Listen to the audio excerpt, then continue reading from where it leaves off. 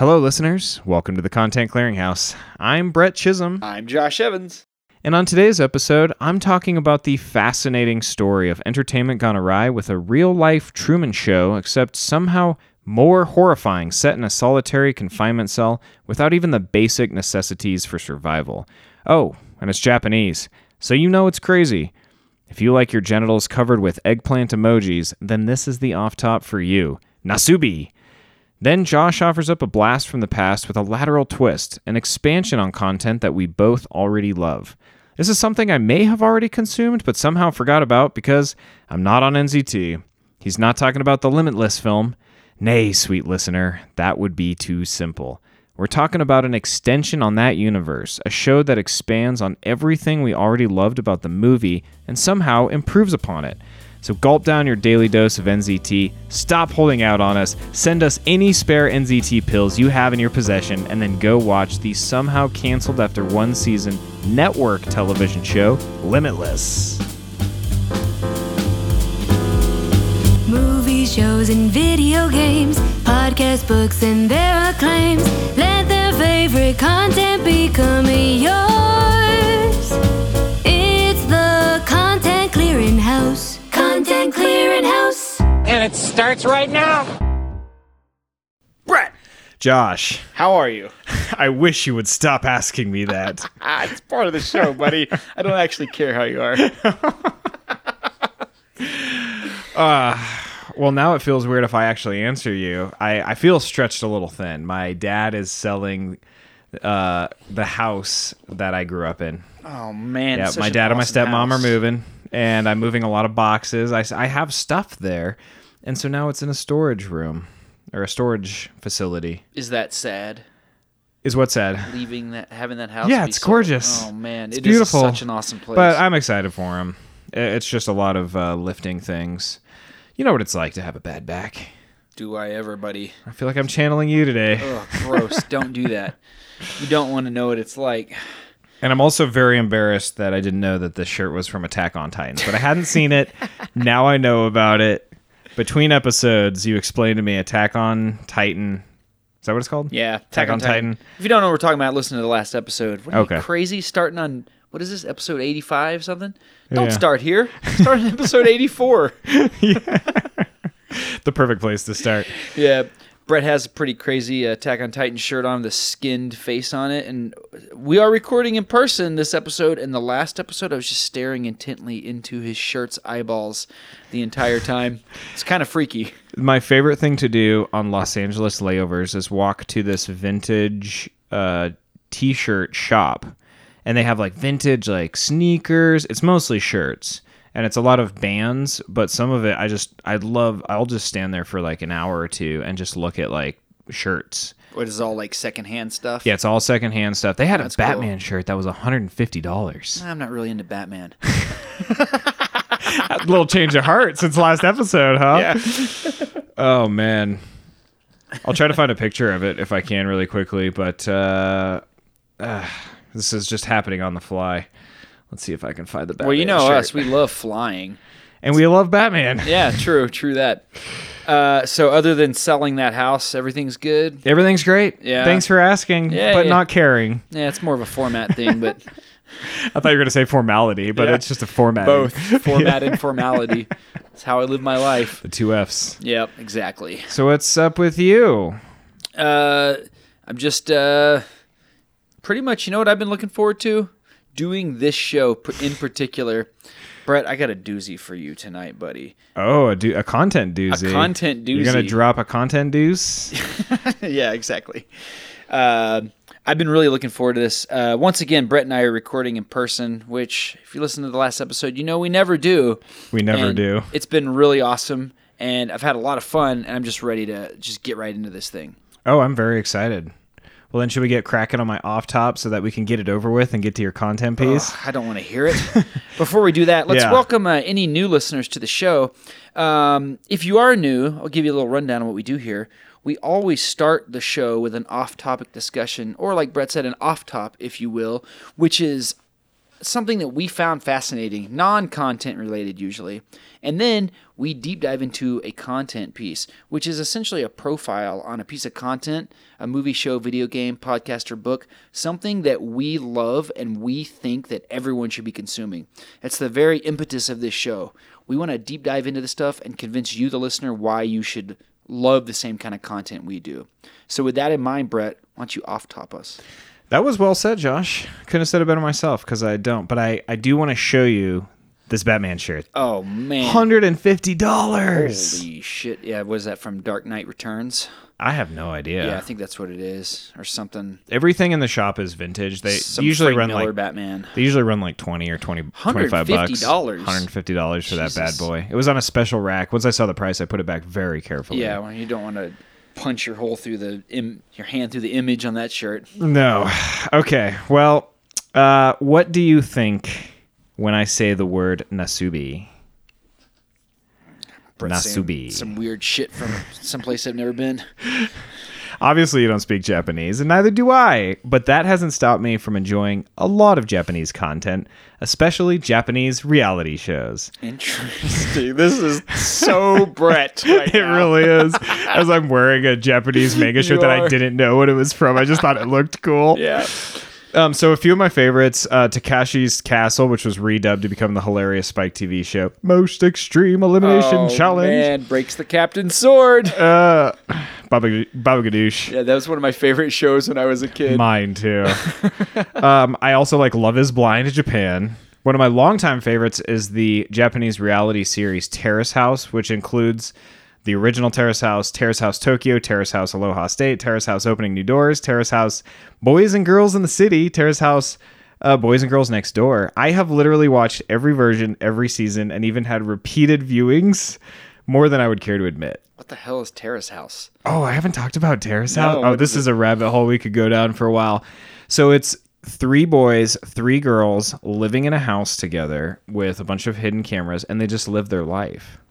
And that sounds boring, and maybe to some people it is, but if you're interested at all in Japanese culture, like, and they have comedians that will like comment on it. So like you'll watch maybe like 10 or 15 minutes of like these people just living together as like flatmates, and they don't know each other. They're all selected for the show, and they're just navigating like finding a job and getting groceries and maybe going for a swim in the pool. They usually put them in a really nice place, like really baller. So it's not like they're trying to like mess with them like American No. American Not in this reality shows show, are. no. But then, maybe some of them will date. Maybe some of them will date other people. But it's like a great kind of peek into how different Japanese culture is to American culture. And that's like American reality, there's people getting drunk and yelling at each other and all these like over the top antics. And in this, they'll have like this little interaction, and like it's like a blink and you'll miss it. And I watch it, it's all just subtitled. Now, is this like a popular show in Japan also? So it was very popular in Japan, and then Netflix if I remember correctly, Netflix got the rights to it.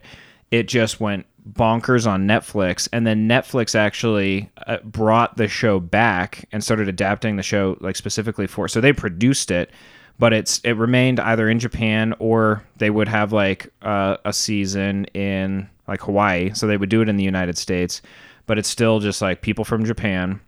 But like for some reason, American audiences, like it struck a chord with them. It's like really entertaining. It seems like it would have to be a different chord than it struck with the Japanese audience, because I don't think Japanese people would be that intrigued by a peek into Japanese culture. It's pretty huge over there. 'Cause, I mean, so it's kind of some like other allure to it. For yeah. like the No, local there definitely audiences. is. You kind of get invested in these like people's lives. But I just think it's so interesting because they'll just like be talking to each other about something and have like a little disagreement, and then they'll go to the comedians and the like commentators, and they'll be like, "Oh, I can't believe what just happened. That was insane. Did you see the way that they blinked?" Like dishonored him. I mean, it's just a very, very like sensitive culture, but with all that content consumption, in addition to my frequent work trips to Japan and my just general fascination with the culture, the story of Nasubi still slipped through the cracks for me until now. So I want to talk about the reality TV saga Nasubi's story. And my notes are a little bit scattered on this. I wish that I had put together a little bit more coherent of an outline. I haven't seen the show yet. This just came into my purview. I listened to a really good This American Life episode. It was called Human Spectacle. And it was probably there's like a lot of articles about Nasubi too. I'm going to link to in the notes. But in 1998, there was a young aspiring comedian. I think his name was Tomoaki Hamatsu. I think that's how you pronounce it. But he's better known as Nasubi. Nasubi is the Japanese word for eggplant, and he got that nickname for having a long face. But Nasubi, eggplant, kind of ties into this a little bit later. Mm-hmm. So he was cast in the show. He kind of started out getting cast in like a room full of strangers, and then they kind of whittled it down to him. And then the producers said, hey, we've selected you for the show. I think he was like 22 years old at the time. And they said, this is a little bit of an experiment. We're not even sure if this is going to air, but if you want to sign up for it, you can. And as he wanted to get into comedy, he thought that this would be a good opportunity. And so without really knowing what he was signing himself up to, he agreed. So they took him to an apartment with like no windows, like nothing really in it, no television, just like a bunch of magazines on a table. And then they said, okay, take off your clothes. And he was like, are you serious right now? And he wasn't, as the way I understand it, he wasn't concerned with the shame of nudity, but there was already some hesitation from his family. His father was a cop, and he was concerned about his father's views because his father was already like a little disappointed in him wanting to pursue comedy full time. And like the one thing his dad didn't want him to do was like strip or like take off his clothes for entertainment, something like that. So specific. So here he is. They're telling him to, take your clothes off before he even knows what he's getting himself signed up for. And so he's like, okay, I mean, this could be a big opportunity for me. So he strips down to nothing, and then they say, you're going to live in this room, and you're going to only live off of what you can get in sweepstakes. So the show is called Denpa Shonen, and it was a particular segment on Denpa Shonen, and it was called Sweepstakes Life. So what, sweepstakes like... It was like flipping through magazines, and you could like send in like cards to like win things. That's a very old concept. So he couldn't eat. Oh my god, he had to like win his clothes. He had to win his clothes. He had to win his food, and he couldn't leave until he won 1,000,000 yen from let sweepstakes. Him die if he didn't win food. That's crazy. He might have gotten pretty close, actually. Oh my god. This is a wild story. It's mind blowing.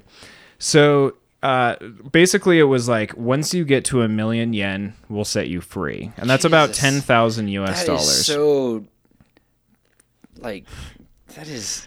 Dude, this story is wild. Oh man, that is disturbing. Kind of. That seems like something out of a dystopia. So he didn't eat for 2 weeks. Yikes! He did not eat for 2 weeks. They provide him with water. They gave him water and a little bit of bread, and they weren't even like. They wouldn't necessarily like film him. They had a camera in there, and they said, "Oh, by the way, like every 2 hours, just like take out this tape, put in a new tape, and we'll come and like pick up the tape."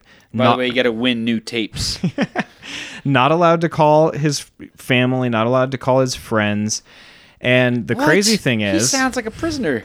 He also says he didn't sign a contract for this, but in Japan, you kind of continue doing what you say you're going to do. You're like. You stay true to your word. And so he's like, okay, well, I'm going to do this.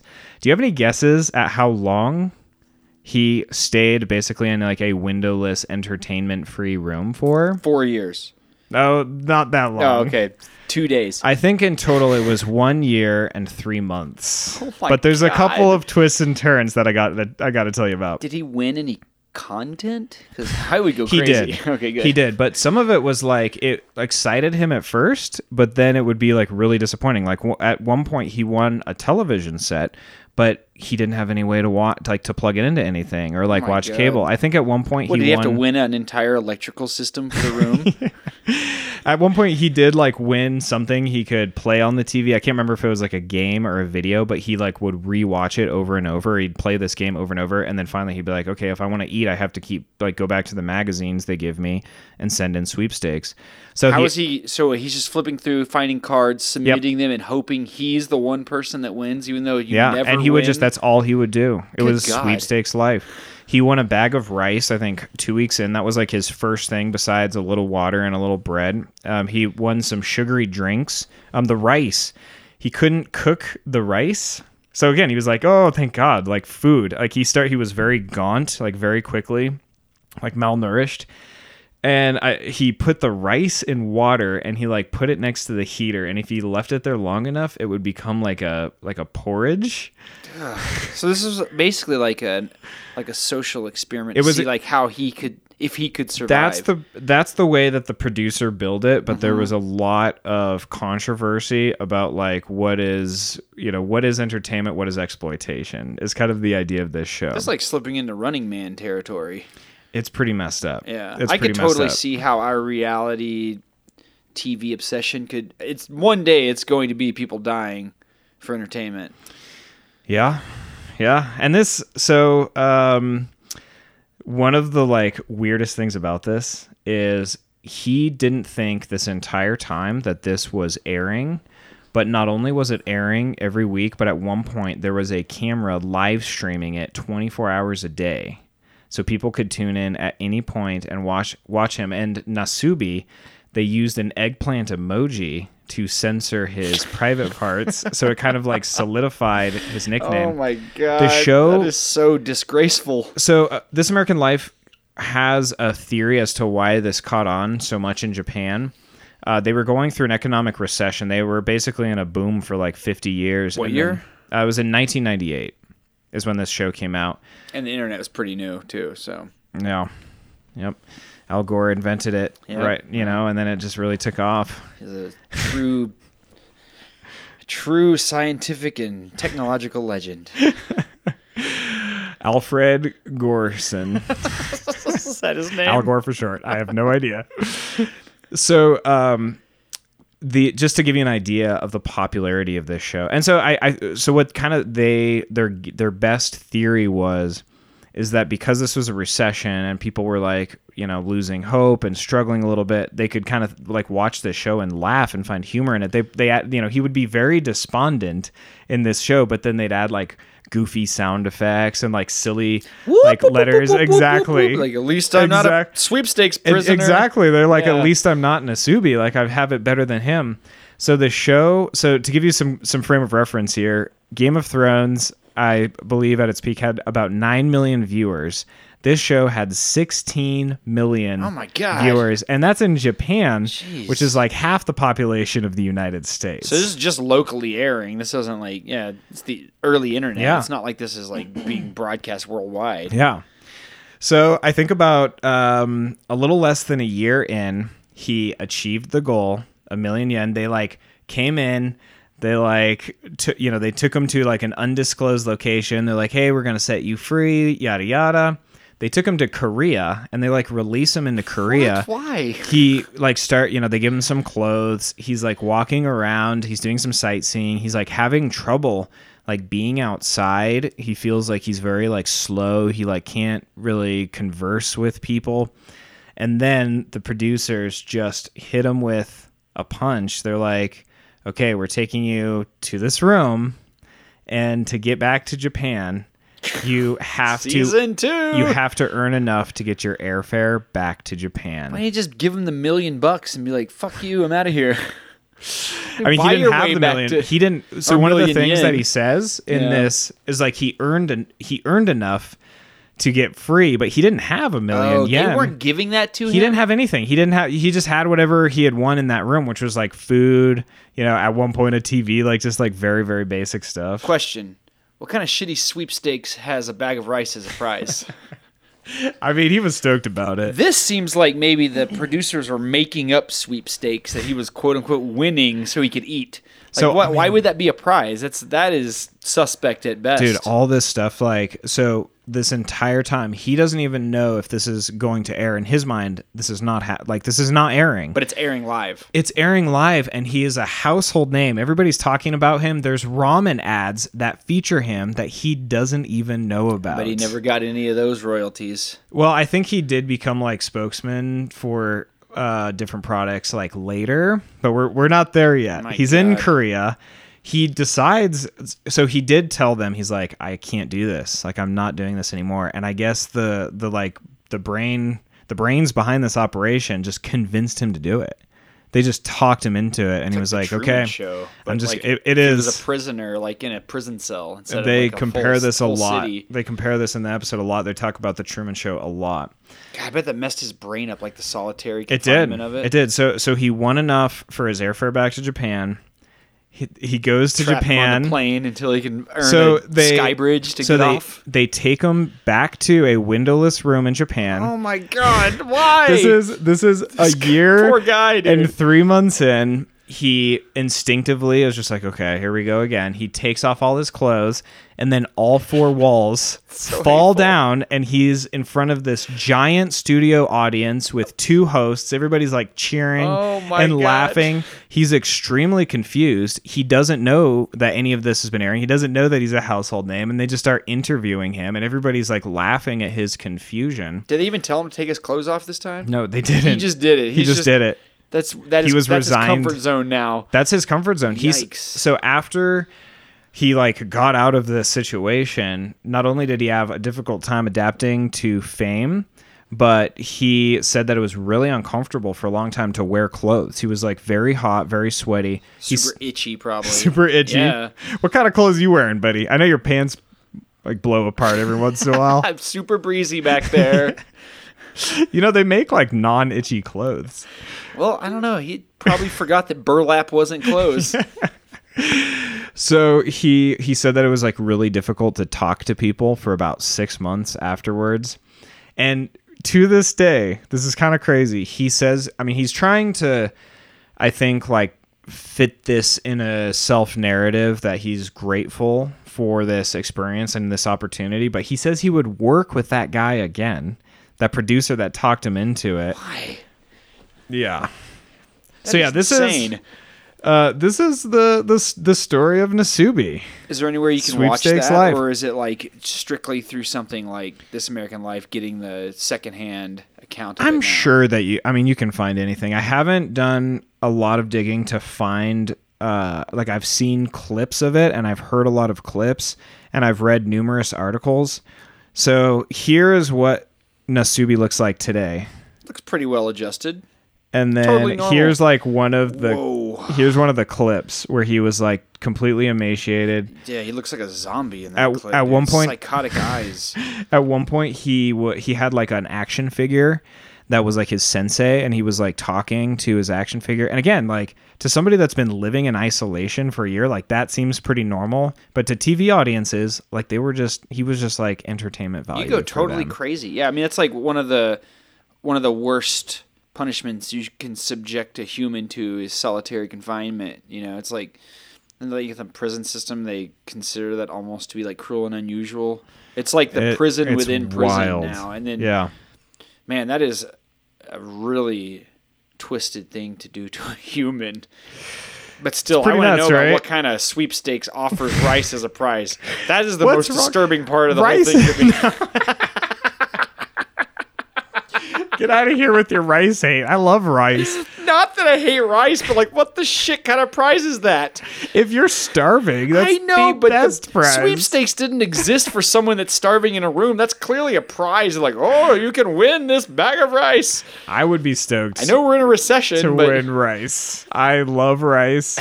I'd rather have rice than a TV. I don't know what I do with a TV. Let me propose a question to you. Can't wait. If you were entering a sweepstakes and you're like, this could be my chance. If I could just win this could change everything. And then they're like, surprise, you win. And they show up with like balloons and stuff at your door and they give you a bag of rice. How pissed would you be? That's the prize. Well, I just can't believe that somebody would resign themselves to a fate like this for so long. And I'm surprised that they could actually get away with making him think he wasn't on television, and the entire time everything he's doing is being aired. I mean, it's got to be cultural differences, but I'm also sure it is. In the early era of the internet when like the concept of like 24-hour streaming wasn't like well known, then I could see maybe that, but also didn't seem like he did his due diligence before joining the show. He really should have had his dad look at the lack of contract, maybe give him some pointers. Oh my God, that is so disturbing, dude. Yeah. And it didn't really do what he set out to do, which is to, he was hoping that it would launch his career in comedy. But it is still a big part of Japanese pop culture and television history in general. But I'd still never heard of it, even with like seeking out like kind of, Is he doing okay today? I don't know, but this is another picture from when he was living in the room. Him brushing his teeth with psychotic eyes and eggplant over his dick. It doesn't look like he's doing too hot in that picture. That's not the face of a mentally healthy man. But No, no, it's I not. think he like gives talks and, he has like a really optimistic, cheerful attitude. Nasubi seems awesome. That's what I'm saying. Don't mess with Nasubi. That's crazy. Man, one thing that's definitely missing from his life was some content. So, what's on your content, sir? You've been watching a lot of Nasubi videos? That was a perfect segue. I have actually, ever since hearing about this story, I have been doing some Nasubi deep dives. I would really like to try to find the show, but it might just be like a little too horrifying to watch with hindsight, knowing, what I know now. But anyway, my normal content circuit, Succession. Oh, man. I've binged it. So good. I've seen it all. I think I might have recommended it to you. I think you did, Yeah, or at on least the I reached show. out to you and asked you Yeah. if Succession was worth watching. Absolutely loved it. Something about it is I've been like reading what people's thoughts are on Succession. Like I love like the subreddit on Succession because the family dynamics are just so interesting, and there's so many different like theories, and the characters, like nobody's likable. Like that's a huge draw of the show. Like Have you everybody's. finished it? Oh, I finished it. It's something that I had a theory about Succession. It kind of got derailed with season 4, but up to season 3, I was like, wow, every single character is actually the opposite of what I thought they were. Oh, that's interesting. Like Kendall. In the beginning, you're like, oh, he's like the businessman guy. Be like, no, he's actually the ultimate fuck up. And then what's Roman? Roman, yeah. Like you think he's like the playboy idiot, but you're like, oh, he's actually the one with all the business acumen. Yeah. And then Shiv seems like she's super well put together, but she's also like she has like terrible ideas and she's not good at leadership. But then like season 4 came around and I felt like it got all kind of jumbled up. But up to season 3, I really felt like everyone is actually the opposite of the way that they had been initially portrayed, which I thought was really interesting. Well, one of the things that I liked in kind of the after, it's like they do a deep dive on each episode at the end on a lot of the HBO shows, and I think it might have been the last episode, so spoiler alert if you haven't seen Succession, but there's a moment where all 3 kids are like, they all are just getting along, they're hanging out, they're having fun, and I was like, wow, this is so refreshing, like how nice. And then it all comes apart, of course. And then the writer of the show was talking about how this was basically like a Shakespearean tragedy, and the moments of hope only existed to make it worse for you when everything came apart. And I was like, ugh, like what expert writing, but like, it's gripping, but it is a tragedy. This is really good, though. It's really I good. didn't watch it for the longest time because like I don't really care about like business shit, but I started watching it kind of like on a whim, and then I just like went all the way through, and right as I finished season 3, season 4 came out. It was like perfect timing. And I can mainline some content, so that was like within a month. Yeah. I started like a month before season 4 released. I didn't even know there was a season 4 coming. So it was like the perfect timeline for me because I just watched it straight through. Yeah, me too. Yeah, man, that show is amazing. And also, after watching that, actually, I think I had like a week gap or something between when I finished it and when season 4 came out. And then I went and I was like, I want to watch more crazy business stuff. So I went and watched The Wizard of Lies, which is about... Ooh, I haven't seen that. It's about Bernie Madoff. Okay, Robert De yeah. Niro plays Bernie Madoff. Oh, nice. It's really awesome. And I watched some other business shit. I can't remember what it was, but like other like business drama movies and shows. Nice. Yeah. Because like that really like piqued my interest about that. It's just like a world that I have no knowledge of and will never be a part of. You know, like some kind of like corporate. Mean you'll never be a billionaire like Bruce Exactly. Wayne? Man, I wish. It's the superhero starter kit for the real world, being a billionaire. Now I'm kind of insulted all the billionaires who aren't superheroes. Like Elon man. Musk, flabby body. Come on. You should be a Batman by now. I mean, that's kind of physically, Jeff Bezos is getting there. Yeah, that's true. Daddy Bezos has been hitting the weights. Yeah, he is. Yeah. He's kind of at.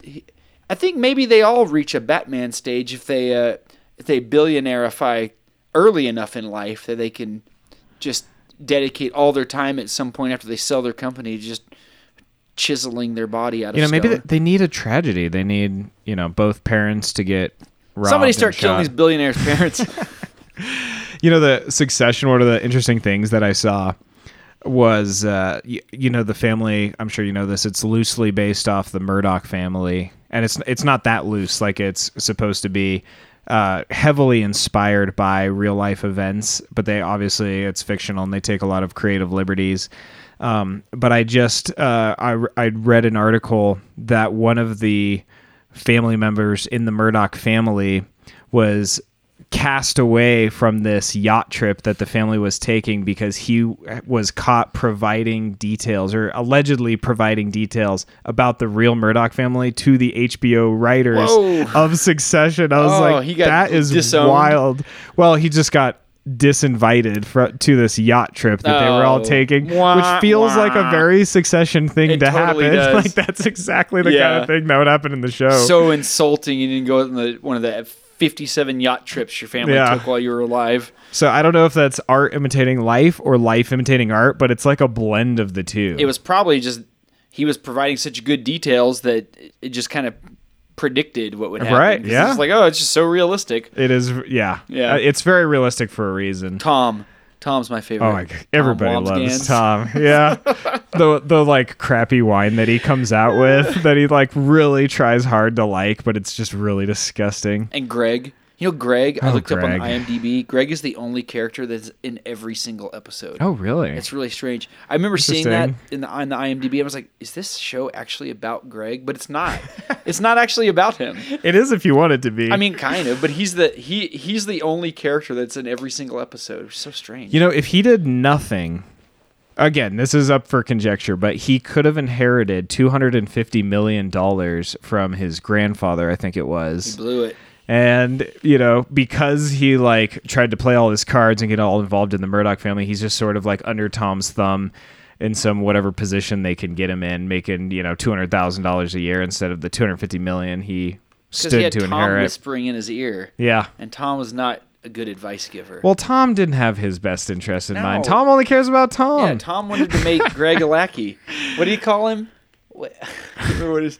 He had some derivative of the word Greg that was like real demeaning. That I can't remember what it was. Go watch Succession. You guys tell me. Yeah.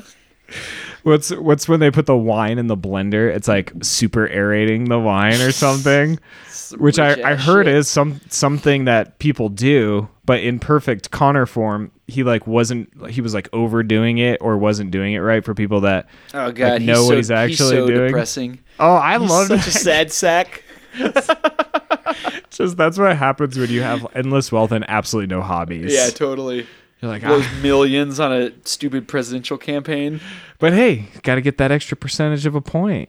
The con heads. He's making a difference. Yeah, exactly. Con heads. God, I love that show. Okay, other things on my circuit: Secret Invasion, Marvel show. I'll always watch I haven't a seen Marvel that show. one yet. Yeah, it's pretty good. And then every night before bed, I watch Community. I thought you were gonna say Evil Dead. No, Nope, that's me. no.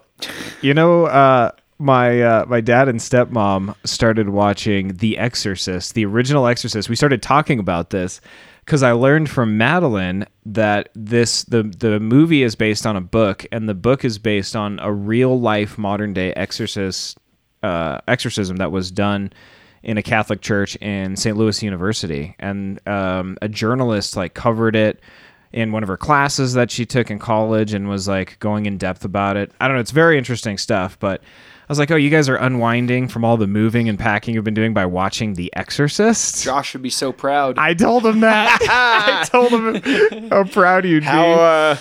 How disappointed was your dad? That I was proud of him? No. Or that you were? That I was proud of him. I'm sure he feels just fine about it. Perfect. Great. Actually, he was like, what are we doing? And I was like, what are you guys doing? And then Marty just really wanted to watch The Exorcist. So I mean, it's a pretty crazy movie. Oh, I saw a trailer for the new Exorcist. I didn't even know there was a new one. It's coming out, and it looks terrifying. Does it? Oh. Man, I didn't really like Barely demon watching shit at all until Evil Dead, but now my interest is piqued by that. Yeah? Yeah. Well, Is it like in the Exorcist universe? I think it's like a reboot.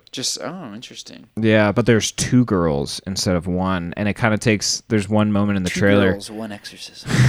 There's 2 girls. The 2 girls that are possessed, like like their hearts are beating in sync or they're talking in sync, and it reminded me of Evil Dead.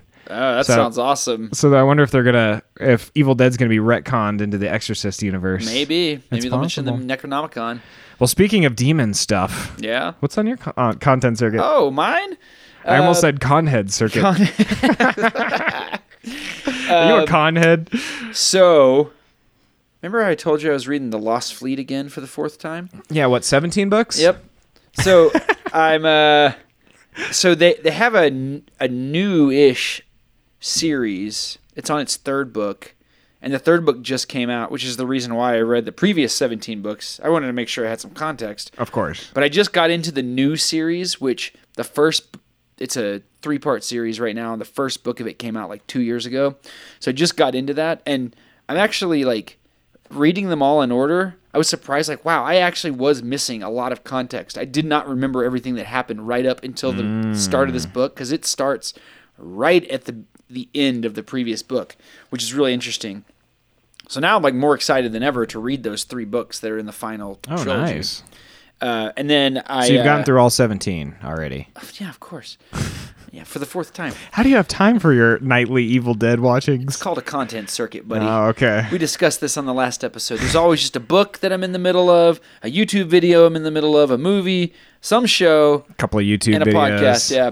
But speaking of YouTube videos, I also found this really cool. I think the channel is called Insider, but they do these episodes that are like jungle warfare expert reacts to jungle warfare scenes in movies, or skydiver reacts to skydiving scenes in movies. It's really awesome. Hey, you did one of these episodes. Did I? Yeah, well, you did you were the expert contentologist / skydiver on Falrus podcast. Oh, yeah, that's true. I'm a big fan of that podcast, you're but I right. haven't listened to those 2 episodes because I haven't seen Drop Zone and Cutaway in such a long time, and I can't find them anywhere for free to watch. Oh, you got to buy them on Prime. Maybe that's why I like this Insider channel so much, because it reminds me of me. But that's a really cool YouTube series. And Nice. other than that, mentioned on the last show, but man, I've just been playing so much Batman lately on the Steam Deck. That's great. Yeah, it was awesome. Played through 3 out of the 4 Batman games while I was on vacation, and it was the best. You know, I'd say that's the closest you'll ever be to Batman, but skydiving is probably the closest to Batman you'll ever be. Skydiving gear is totally Batman tech. It is. Yeah. It is. I have no rebuttal to that. I agree. Well, how about we take a quick break, and then when we get back, Josh is going to lay some content into my ear holes. Ooh, content. Clear it out. We are back, and I'm guessing you're not going to talk about Nasubi. Well, I wasn't going to, but now. Brett, what if I told you there was a piece of content that is all about, quite possibly, the most alluring and addicting concept that has ever been put to film? This is a concept that any thinking person would find instantly intriguing, and if this possibility is placed in front of you, no matter what level of willpower you have, you'd be powerless to resist. Would you be dubious? Dubious. Wait a minute. Now say I am dubious in a I Russian am accent. dubious. Perfect. Are you talking about one of the shows? Well, we could Or talk one of about the movie that we could talk about the original Limitless for hours. we could? Yeah, but we're not going to. But we'll gush on it a little bit. I love Limitless. So, the Limitless film was directed by Neil Berger, a 2001 film starring Bradley Cooper and Robert De Niro, and it's about, you know this. Hey, I'm just giving some context. I know you know this. Wait, Robert De Niro? Yeah, he's in it. Was it Limitless, the movie? He plays Carl Van Loon. Oh, yeah. I totally forgot about that. So it's about a flailing writer, Eddie Mora, depicted by Bradley Cooper, who finds the mind-altering nootropic drug NCT-48 that enhances his cognitive abilities and sends him down a destructive and alluring path of addiction. So, it's one of the best movies ever. It really is. It's on a movie list to watch. With Madeline and I have a very long list because she is a little bit of a amateur contentologist herself. She might actually be more of a contentologist. She's just undegreed. Most people are. Not a Harvard pedigree like us, but I could probably print her up a degree, actually. Well, you know what? Tonight's content piece may just expand that list in a lateral direction. Okay. All right. I'm confused. Well, good. So expand the list in a lateral direction. Yeah, if you already have Limitless on your list, we're expanding down. You mean I just have to turn my phone sideways so it's like horizontal instead of... It's a vertical video version of Limitless. Okay. So the movie is based on a 2011 book, The Dark Fields by Alan Glenn, which I've read. And the book follows a similar story structure with a few changes made by the movie, I feel, for the better. In the book, it's a flailing writer, Edward Spinola, who finds MDT that enhances his cognitive faculties and sends him down a destructive path of addiction. The main character being renamed to Eddie Mora in the movie, much better. And MDT being renamed to NZT-48, much better in the movie. But in the book, the Russian thug is given a name, Gennady. I like that. Like, I think of him in those terms in the movie now. But that's just the framework for the story. Uh-huh. The real star of Limitless is NZT and the effects it has on the main character. 100%. And those effects include hypermind, or the ability to process and understand massive amounts of data, perfect recall, instant learning, instant data analysis, omnilingualism, superhuman charisma and dexterity, multitasking, superhuman sensory absorption and instincts, and hypercompetence in any field. And something about that concept really speaks to me, like a drug that makes you a genius with unrivaled powers of observation and problem solving, and it's not meth. I think this speaks to everybody. I know. I can't imagine anything more addictive. But Limitless is a story of addiction. With all the ups and downs of such a thing, the perceived advantages, and the inevitable downfall associated with this type of behavior. And there is a serious downside to NZT.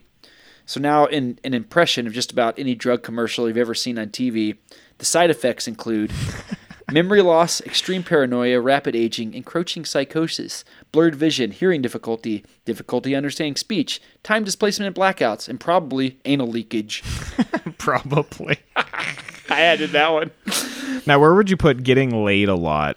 Would that be a benefit or one of the side effects? That's definitely a superhuman charisma and dexterity. That's in the benefit pile. But before we move on, I want to mention that this time, watching Limitless, the movie, it actually kind of filled me with dread and anxiety that I don't usually associate with media. Like the first time I watched this film with you in the theater, I thought I would take any side effects for the primary effects of this drug. It was so alluring. But this time I watched it, the side effects really came to the forefront. Like obviously, all the physical effects, like memory loss, blackouts, loss of time, and all the brain health issues, but also the decision-making side effects, like Eddie Mora's idea of always moving forward without any regard to the consequences. I think the primary reason for this perspective shift is age. The first time I watched it, I was young. I was 31. I still felt invincible, but now I'm 44, and my body has aged. My back problems have compounded. I don't heal as fast. I'm more aware of my own mortality. This had directly affected my outlook on Eddie Mora's journey and the effects of NCT-48. Oh, that's interesting. But God damn it, Brett, I still want some. So I was going to cover the film, but decided I was just going to watch that as a primer for the real meat of this piece.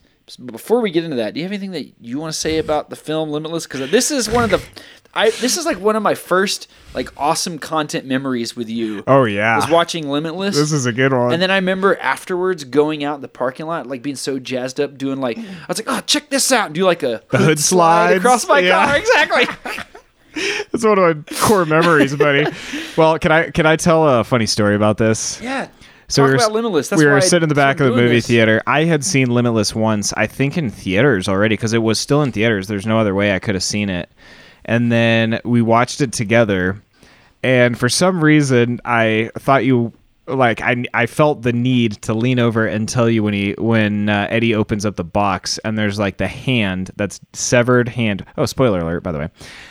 There's a severed hand in a box with like tattoos on it, and it's like been positioned to give the middle finger. And so Eddie opens this up and he's like, oh, he's horrified by it. And I lean over and I whisper to Josh, like, that's the bodyguard's hands. And what'd you say, Josh? I haven't had my NZT today, but I can still follow the plot. And we instantly broke down into like doubled over with laughter. I'm sure everybody else in the theater thought we were a little out of sorts. But the other thing I want to mention about that movie is the awesome like filming technique. I don't know what you'd call it, where the camera, when it's trying to sort of put you in Endless tessellation. Endless tessellation. That's my new band name, buddy. Ooh. I need to put a band together just so I can endlessly tessellate with I them. need to learn how to play an instrument so I can join the band. Yeah. I love that technique. It's like very interesting, and I think it captures when he's like manic on the drug and he ends up like kind of waking up somewhere with like a limp and a bloody lip, and he like doesn't remember. Like the night started off well. He like did before I knew had I all was these way uptown. all these successes. Exactly. Yeah. Exactly. Oh, such a good movie, Oh, man. it's so good. Yeah. So, Brett, anything else you want to say about Limitless? Should we move on? We should move on. All right. Did you know there's a Limitless TV show? I have seen some episodes of this. Oh, my God. Is it good? It's so good. Is this what you're covering? Yes. Oh It's my A gosh. one-season TV show, and it expands on and improves everything that we love about the Improves film. it. An expansion of the Limitless cinematic universe, which... gross. The LCU. Yes, exactly.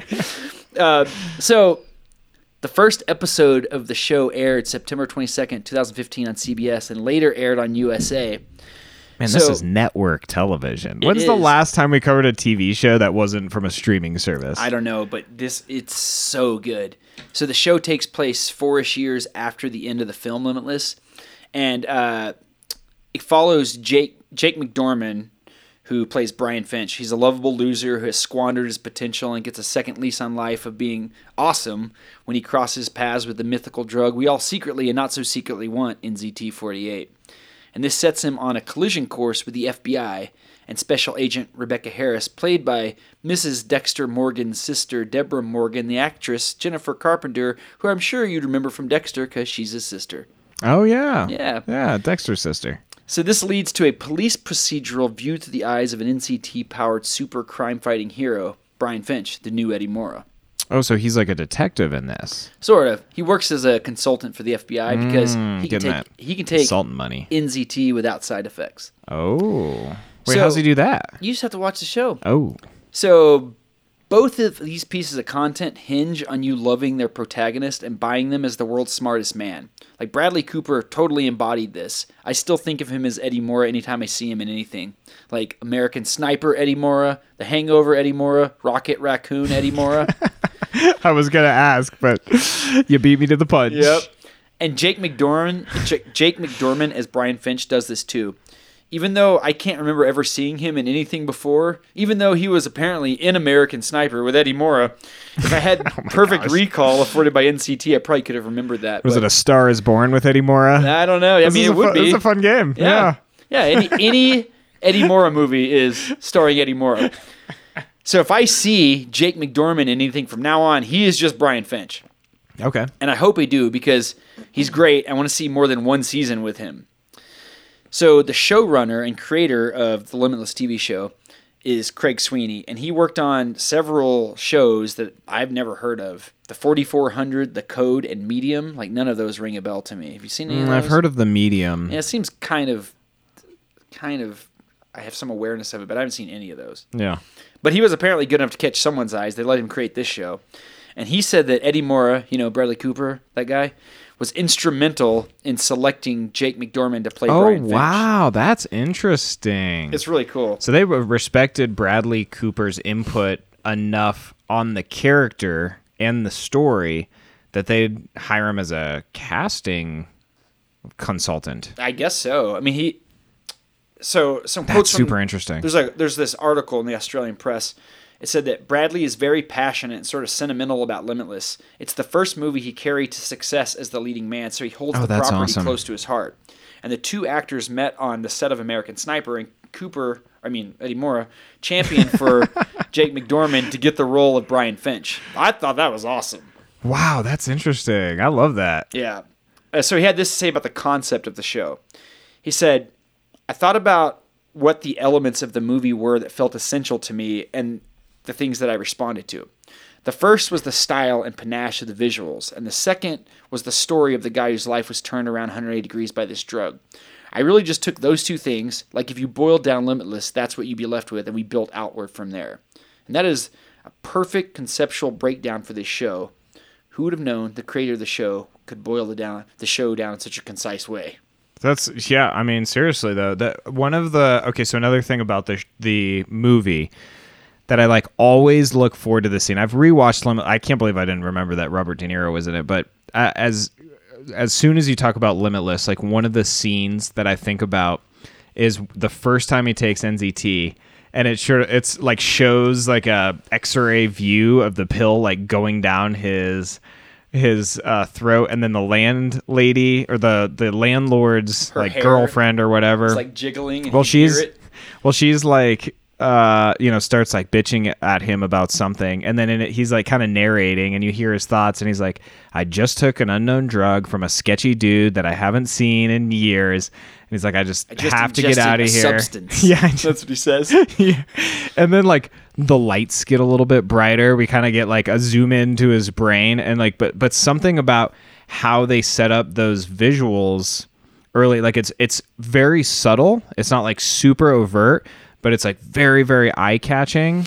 And then the way he just cleans things, I can totally relate to that. I can't really work in an environment that's super messy. I like to clean things. Who could live like this? Who could live like this? That's what he says. Oh my gosh, you're like a Limitless expert. But I love the that visual element. And then another thing I'm sure you noticed in the show. So the character. One of the mannerisms that Eddie Mora has is he does this he does this just sort of when this he's not on the bored drug. when he's not on the drug, and it's a very, very subtle character choice, but once you see it you can't not see it, and it's just such a great way to depict somebody that's not on NZT, and then somebody on NZT is just clear, they're standing up straight, and they don't do stupid things yeah. And so awesome. The visual cues, when he's not on NZT, it's shot with it's almost like a blue filter, everything looks really drab and gray. Yeah. And then when he's on NZT, all the lights are super bright and it has a yellow tint over everything. Totally. He's just more aware of all the visual input around. Give me that him. NZT, buddy. Exactly. I want a super brain. Oh my god. This TV show really takes the basics that we loved about the film and expands on them in every way I know that I wanted to see.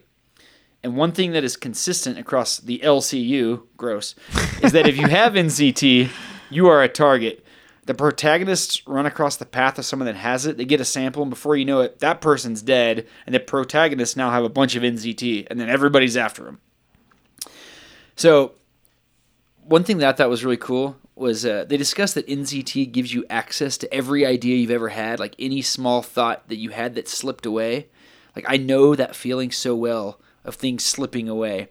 When I'm outlining for this show, if I don't stop whatever I'm doing and write down a thought the second it occurs, it will slip away from me. And I always think that these are my thoughts. I'll definitely have that one again, but it never happens. Writing these outlines just requires so much dedication. And that's why I do it on my phone. It's if I have a thought that I'm oh, that's a seed or an impetus of something, I'll just stop and outline anytime. Do you do that when you're writing your outlines? The best, I think the best outlines that I have, it's when I know that it's a show that I know I'm going to talk about. I've thought about it for a long time, and I've jotted down thoughts like you've said, in my phone, and then I rewatch it knowing that that's the next outline I'm going to do. But I don't always have the bandwidth. I don't always have the time, or it could be, like you said, it's a 17 book series. I was lucky that I was able to watch all of Undone again before and while working on that outline. I feel like it was pretty well hashed out, but some of my contentology studies, just I don't have the ability to, rewatch or revisit or reread the things that I talk about. So I'm kind of left like putting the pieces together from what I remember or doing research online. It's so much different. Because I don't have NZT, buddy. Oh my God. If I did, I would not be it'd able to be a write an breeze. outline that way. I don't think I'd be able to write it unless I at least consume some of the content again. Yeah. How much of this show have you seen? Man, it's been a really long time. I probably watched the entire season, but I don't. I hate to tell you this, but I feel like I remember it not being as good as the movie. And the movie wasn't perfect. There are like some weird like choices in the story, and I know that the ending is a lot different than the book. And I do feel like the ending, it feels a little bit like they wanted a feel-good Hollywood-style ending, and it didn't really fit the entire arc of the story. And so that always kind of like bothers me a little bit about the movie. And also, I know what they were trying to do with this choice, but what's his girlfriend's name? Do you remember her? Abby or something? Yeah, so when Abby. she like is running from that dude and she takes NZT and then she grabs a little girl with I hated ice that the first skates. time. Yeah. But the more I watch it, I'm like, no, I mean, what other options does she have? You would do that's- something like that. Because he tells her, it's like, it tells you what to do. You take it, Right. and you know what to do. And she's like, there's no way she's going to be able to beat that guy unless you use a kid as a club. But A sword. I realized like what they were trying to do. They were trying to show like, she was trying to make the point like you're not yourself on NZT because you're just doing whatever you have to do to problem solve. And she's like, I'd never put a kid, at risk over my own life if I wasn't on NZT. But see, that sets up a cool point because he still thinks that he's the same person. Like, he's totally blind to all the that's bad interesting. decision making that NZT is causing him to make. It's like the very first thing he says is like, for a guy with a 4-digit IQ, I must have missed something. And I didn't miss much. And he missed like so many things. Like, He did. He could have avoided the entire plot just by paying Gennady back $100,000. Yeah, wouldn't have which to he drink had in, that like, floor blood. Yeah, he had that in like 4 days. Yeah. He just didn't do it because the way NZT affected him was in such a psychotic manner. So something that his like ex's, was it his brother-in-law that his like Yeah. ex's brother that gives him the NZT the first time? He says like it works better if you're smarter. Do you think his girlfriend was like smarter, or was she just more aware of her blind spots?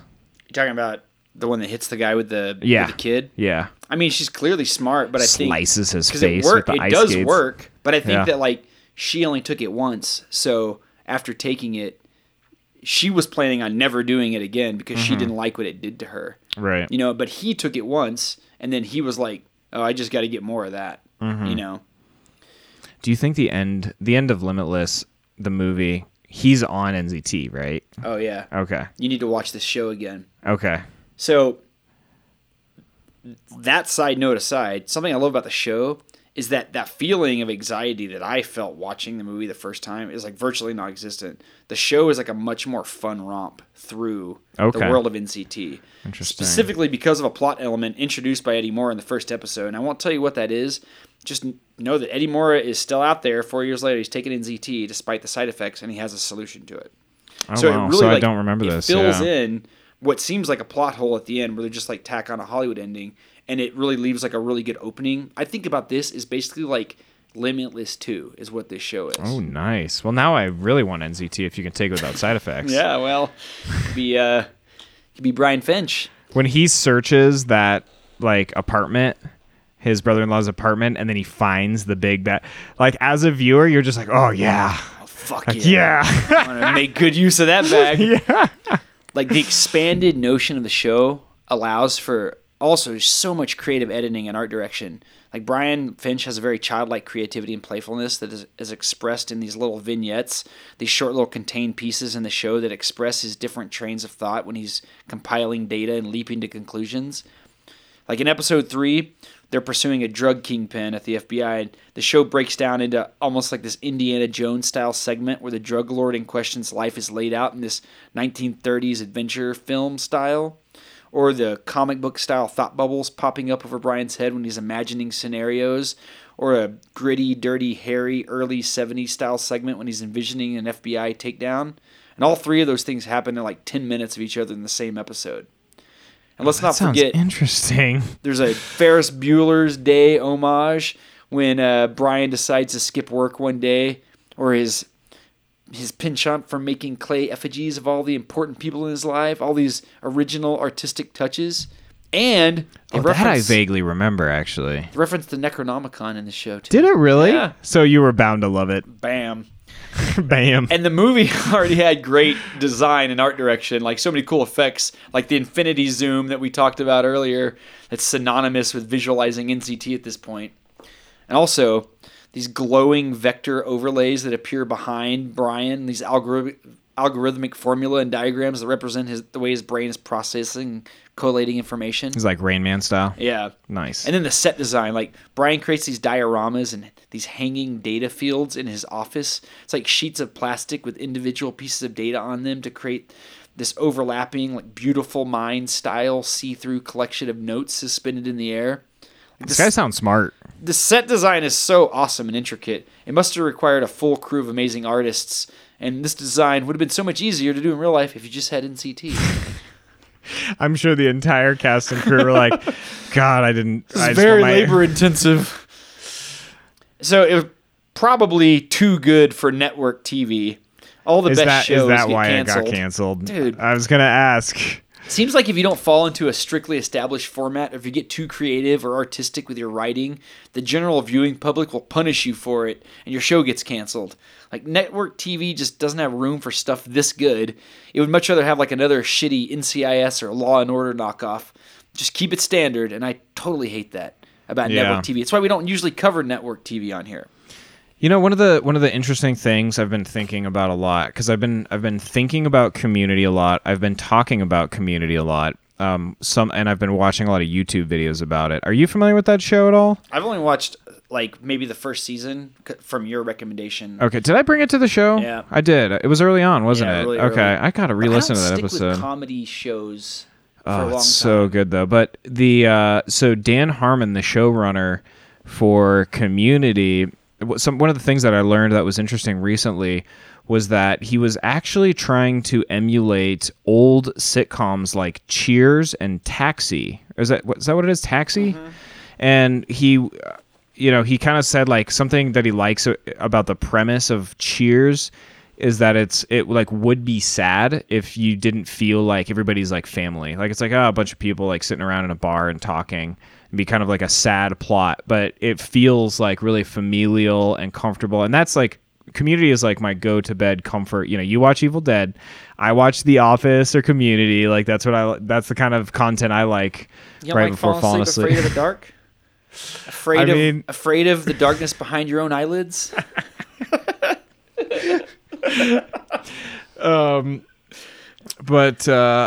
I don't know so one of the sort of pluses of network TV, because I think Community started out as network TV, and then again it got canceled, but then it got brought back through streaming services. But network TV will sometimes allow things to like fall into place. Like the first few episodes of Community, it's like the characters aren't really quite gelling that as well as they do later. Starburns. Yeah.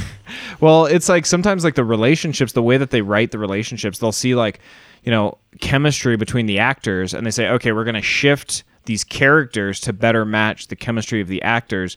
You see it with The Office. Like a lot of network TV is allowed space to improve, and you don't always get that with streaming services these days. Like if it's not immediately amazing, it gets canceled before it's allowed to like find its stride. Yeah. So, but you're right, there is a lot of like network TV show. Firefly. You remember Firefly? Like good stuff gets canceled. Yeah. I don't know. Well, when I was researching why this show was canceled, I came across this article stating that CBS president Glenn Geller said that they didn't feel like the show had quote-unquote connected with viewers in a major way and decided not to renew it. Like, fuck you, guy. Sounds like he didn't take his NCT. My God. And then I found this comment by I Am a Cannibal on Reddit. It stated, it got canceled because the first half of the season was only okay, which I don't agree with. It didn't get great ratings or a lot of viewers. And then the second half of the season that aired after the cancellation announcement was actually very, very good. It got way better. I just wish they kept making it. See, that's the thing. It was finding its stride, and then they didn't allow it to continue. Yeah, and this is if that is true, it makes me hate the bureaucracy of television even more than I ever have before. Like, this is a show that deserves to still exist, and unfortunately, it does not. Yeah. So, I was looking up some ways you get real life NZT effects. Oh, and I found the most boring way to get NZT side effects. This is side effects. Wait, side effects? Sorry, the most boring way to get NZT effects. Oh, okay. This is from the Man Blueprint blog. So if you want to have the effects of real life NZT, all you have to do is sleep, rise early, make your bed, read, drink water, use caffeine tactically, intermittent fasting, meditation, the Wim Hof method, ice baths, and cold showers. So basically, if you're the most disciplined human on the planet with limitless free time to live every moment tactically, you too can achieve the effects of a sci-fi fantasy drug. but not really. No, like of course only not. like you could do all that and you won't learn Spanish in like a week listening to it in the background You while also you go won't on have your time morning to learn jogs. Spanish. You spend all this time making your bed like an idiot. I see why they didn't make the movie about Eddie Morey doing all that shit. That would not be interesting. So I actually have been getting into ice baths. Yeah. Have I told you about this at No. all? So this is in Florida. I bought like a package. I've always been kind of interested in it, and I've kind of dabbled in like cold exposure, like cold immersion, but this is like one of these tubs that circulates the water. It's 45 degrees Fahrenheit. So I have this room for 45 minutes. I sit in the sauna for 20 minutes. I haven't sent you any of these pictures. No. Oh man, I like every time I'm in Florida, I'll do it like once a week or twice a week. And there's tons of effects, positive health benefits to cold immersion. And I've been listening to a lot of podcasts about it. The Huberman Lab has like interviewed, like scientists that run these studies and like look at they live in one of the leading scientists in researching this. I think she's from Finland, like one of the northern European countries. And there's a big culture of like winter swimming, like people that are just nuts and like do this because it's just it's like a tradition there.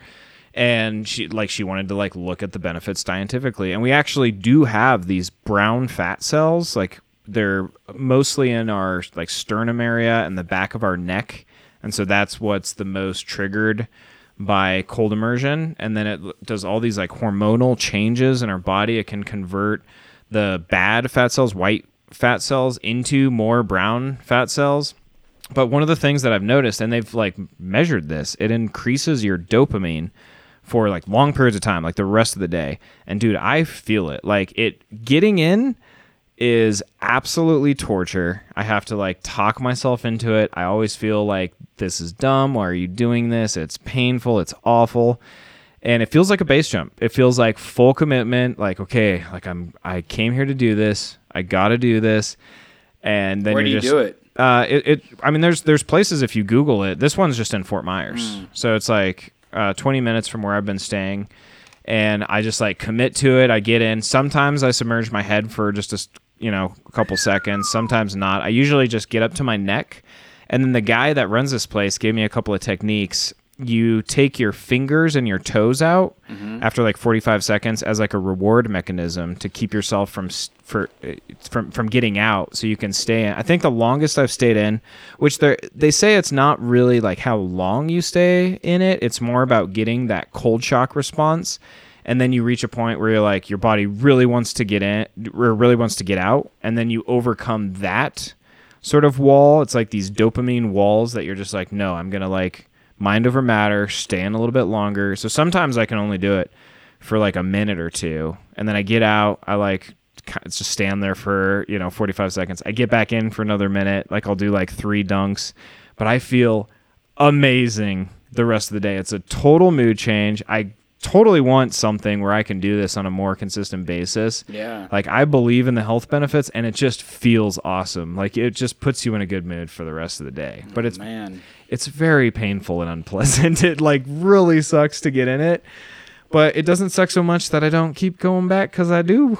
I've done cryotherapy where you get into basically like a cold tank. It's not water. It's like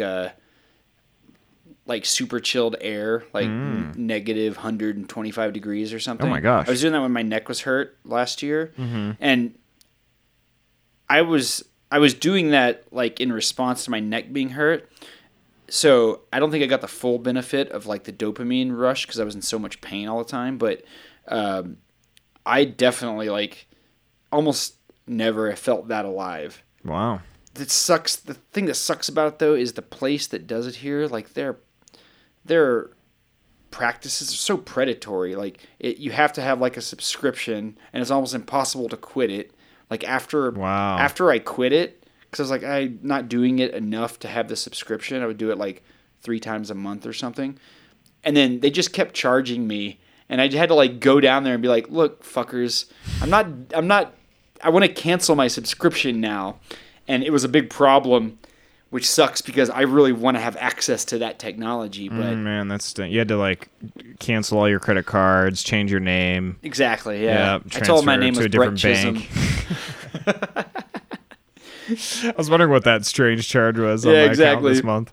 You know, a few real world things, TDCS, which we've talked about here. Oh yeah, dude, old school, buddy. The transcranial direct current stimulation. That is, if you guys have never tried that, and if you're kind of freaked out by shocking your brain, you really should not be. You should definitely try TDCS. Like, once you get over the stigma of applying electricity to your brain and realize that all you feel is like a very light tingling on your forehead, this is something I believe benefits most people that try it. Yeah. Like, it's basically like a flow zone generator. It kind of like quiets your inner voice and like you're second guessing all of your decisions. And it puts you in the zone where you're just making, depends on what you're doing, but making good decisions based on the scenario and just moving forward, hopefully not in an Eddie Mora type way. But I know that like I've done it and gone skydiving or gone to the tunnel. I just feel like, man, like my brain is just like batting 1,000 tonight. It's just like feeding up answers of things that I need to do.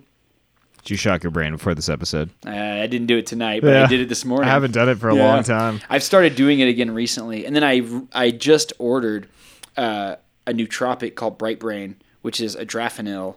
So one of like they mentioned modafinil in the first episode of the show. Oh, interesting. Which is like apparently the closest thing to the real life NZT that exists, which I have adrafinil, which is it's the precursor to modafinil. So it metabolizes into modafinil in your liver, which you're not supposed to take it very often because it's like, it's metabolizing in your liver and it could do liver damage if you take it like over and over and over. But I used to use... That doesn't sound good. No. But there's always side effects. Exactly. Anal leakage. But I used to use adrafinil when I was doing graphic design. I would use it like, I got to do a big project and I'll take some adrafinil today. And it's a totally legal nootropic that you can purchase just, over the counter, online, whatever. But I have some artwork. Maybe I'll share it on the Instagram page. I designed this wingsuit once. They wanted a wingsuit design that was like a dragon. And there are all these techniques that I used after taking adrafinil that I was like, I've never even heard of these techniques. I just found them through like quick research, and I created this like amazing piece of artwork that I've never been able to replicate. So wow. I would definitely attest to there being some like very strong effects with something like adrafinil. But the thing about it that I've noticed is that when you take it, you don't really realize that anything is different. Like that's one of the cool things about NZT, because it's just like, oh, you're definitely in this heightened state. But I didn't feel that way with adrafinil, but at the end of it, you're like, wow, I wish I could do something like that again. Maybe I'll share that artwork as one of our Instagram pieces. Do you have any pictures of them like flying in the wingsuit and what it looks like? I never actually seen the wingsuit printed. I just designed it and sent it off, and I never saw it again. That's a really cool idea to have a wingsuit. Yeah. A dragon wingsuit. I designed a couple of really cool wingsuits, though, I designed one that was a Sith Lord wingsuit. And I've seen that's pictures cool. of that one in the sky. It's Oh, really that's awesome. really cool. I designed all these cool like Sith Lord like tribal tattoo designs. It's really cool. Like, what's his name? Double lightsaber. Yeah, exactly. Darth Maul. Yeah, exactly. Oh man. Kind of makes me wish I still had time to do design. You could do an Iron Man wingsuit. Ooh, yeah. If you have any wingsuit ideas, reach out to us. Are you gonna get a wingsuit? I have a wingsuit. Oh, I haven't man. jumped it in a long time. It's just plain gray. Yeah. But I've like had a little bit of an itch to like do some wingsuit skydiving. Yeah, I'd like to. I would just need to get entirely new.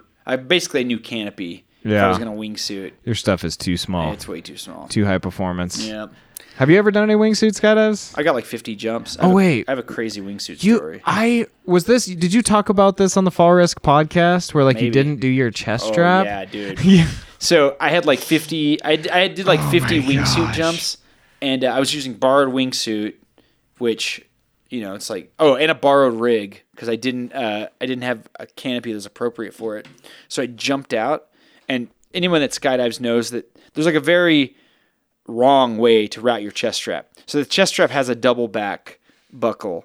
And if you just go around the outside buckle and then rubber band it down, you'll just fall right out of your rig. It's possible. So you have to go around the outside of the buckle and then double back and go up underneath this tension clip, and then you rubber band it down.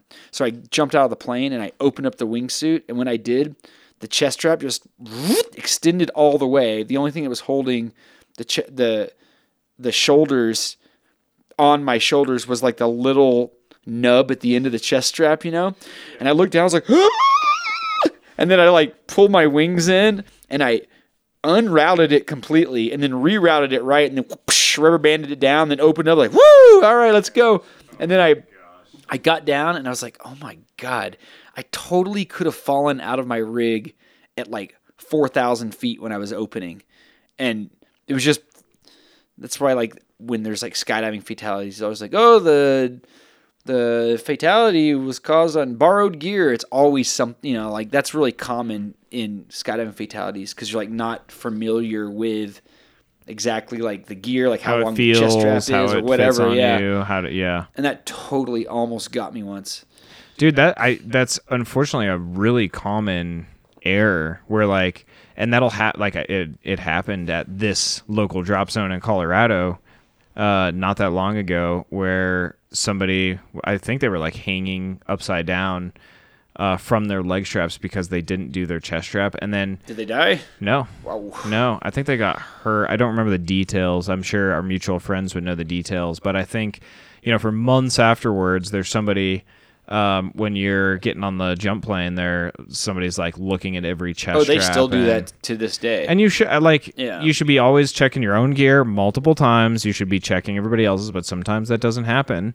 And it's like a very easy mistake to make, but it's like a very potentially fatal. I mean, the check of threes, it's like totally a skydiving 101 thing they teach you in AFF, but at the bare minimum, you really should be checking all three buckles to make sure that you can see metal on that tension clip. Because if not, then your straps are routed incorrectly. You want to hear my wingsuit story? Did you almost die? No. Oh, then no. Yeah, tell me. All right. No, my first wingsuit jump was out of a hot air balloon. And it was from the wingsuit that I bought from Chad Henderson. And then he told me, he was like, and actually my buddy John B., him, he jumped my base gear. This was like over 10 years ago when we were used to get into skydiving shenanigans. So he jumped my base gear from like 1,000 feet. I don't know what I jumped the wingsuit from, probably like 5,000 feet, pulled low.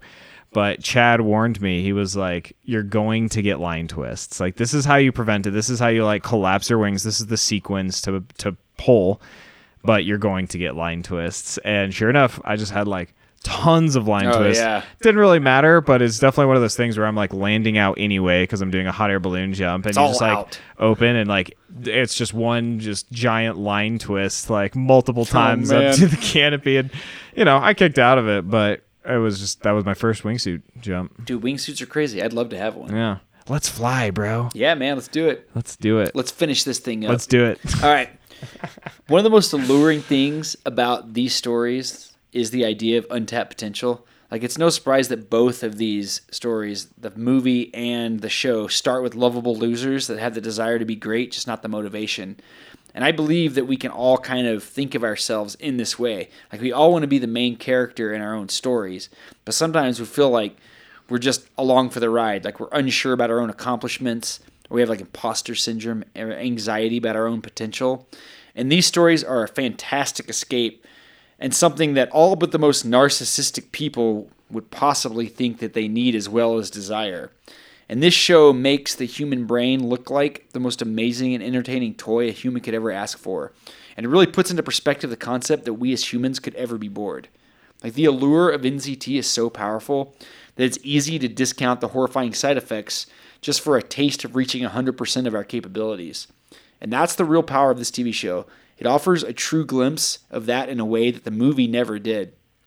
With more runtime to really explore the intricacies of a life on NZT and a more optimistic protagonist, this one season of television may be the ultimate expression of the Limitless property. Luckily, there are 22 episodes. It's a lot of Limitless content, but not quite enough.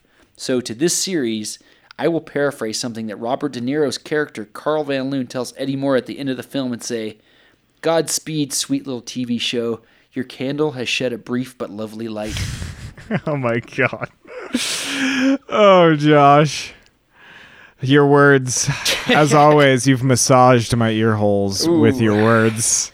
I can't wait to check this out again. A lot of my favorite content, I just wasn't in the right, like it didn't capture me the first time I saw it, and then on repeated viewings, it was like became my favorite content. So I can't wait to revisit this. I actually watched this a long time ago, and I was like, that was pretty cool, I guess, but I didn't remember any details. But it always was like, same way the movie is always just kind of like deep down there in the recesses of my brain. The show was too. And so on this vacation, I was like, oh yeah, I want to cover Limitless, the movie, for the show. And I started watching it. And then halfway through it, I started watching the TV show instead. And then I was like, oh, well, I was clearly just warming up for the TV show. Because the TV show is like, it is the ultimate Limitless property. And I do think that if you watched it and it didn't really strike a chord with you before, you probably, like what you just said, you just weren't in the right mindset for it. Because we both love Limitless, and I would love to hear your thoughts if you go back and watch this again. Well, I will. The same way that I will watch Undone now. Well, Josh, as always, you bring your A game and you bring the A+ level content. And thanks to our listeners for tuning in once again to the show. Please tell your friends about the show. We have a pretty awesome following of fans, and we want to get some more. We're greedy like that. Big time greedy. So we have an Instagram. It's is it The Content Clearinghouse or just Content Clearinghouse? The Content Clearinghouse. Thank you so much, Josh. And I run the Instagram. I didn't take my NCT this morning. So at The Content Clearinghouse, you can email us, contentclearinghouse@gmail.com. We also have a Facebook page. And we'd love to hear from you. We'd love to hear if you have checked out any of the content that we recommended on the show, because that is absolutely our goal, is to get you obsessed with it too. And we will see you again soon.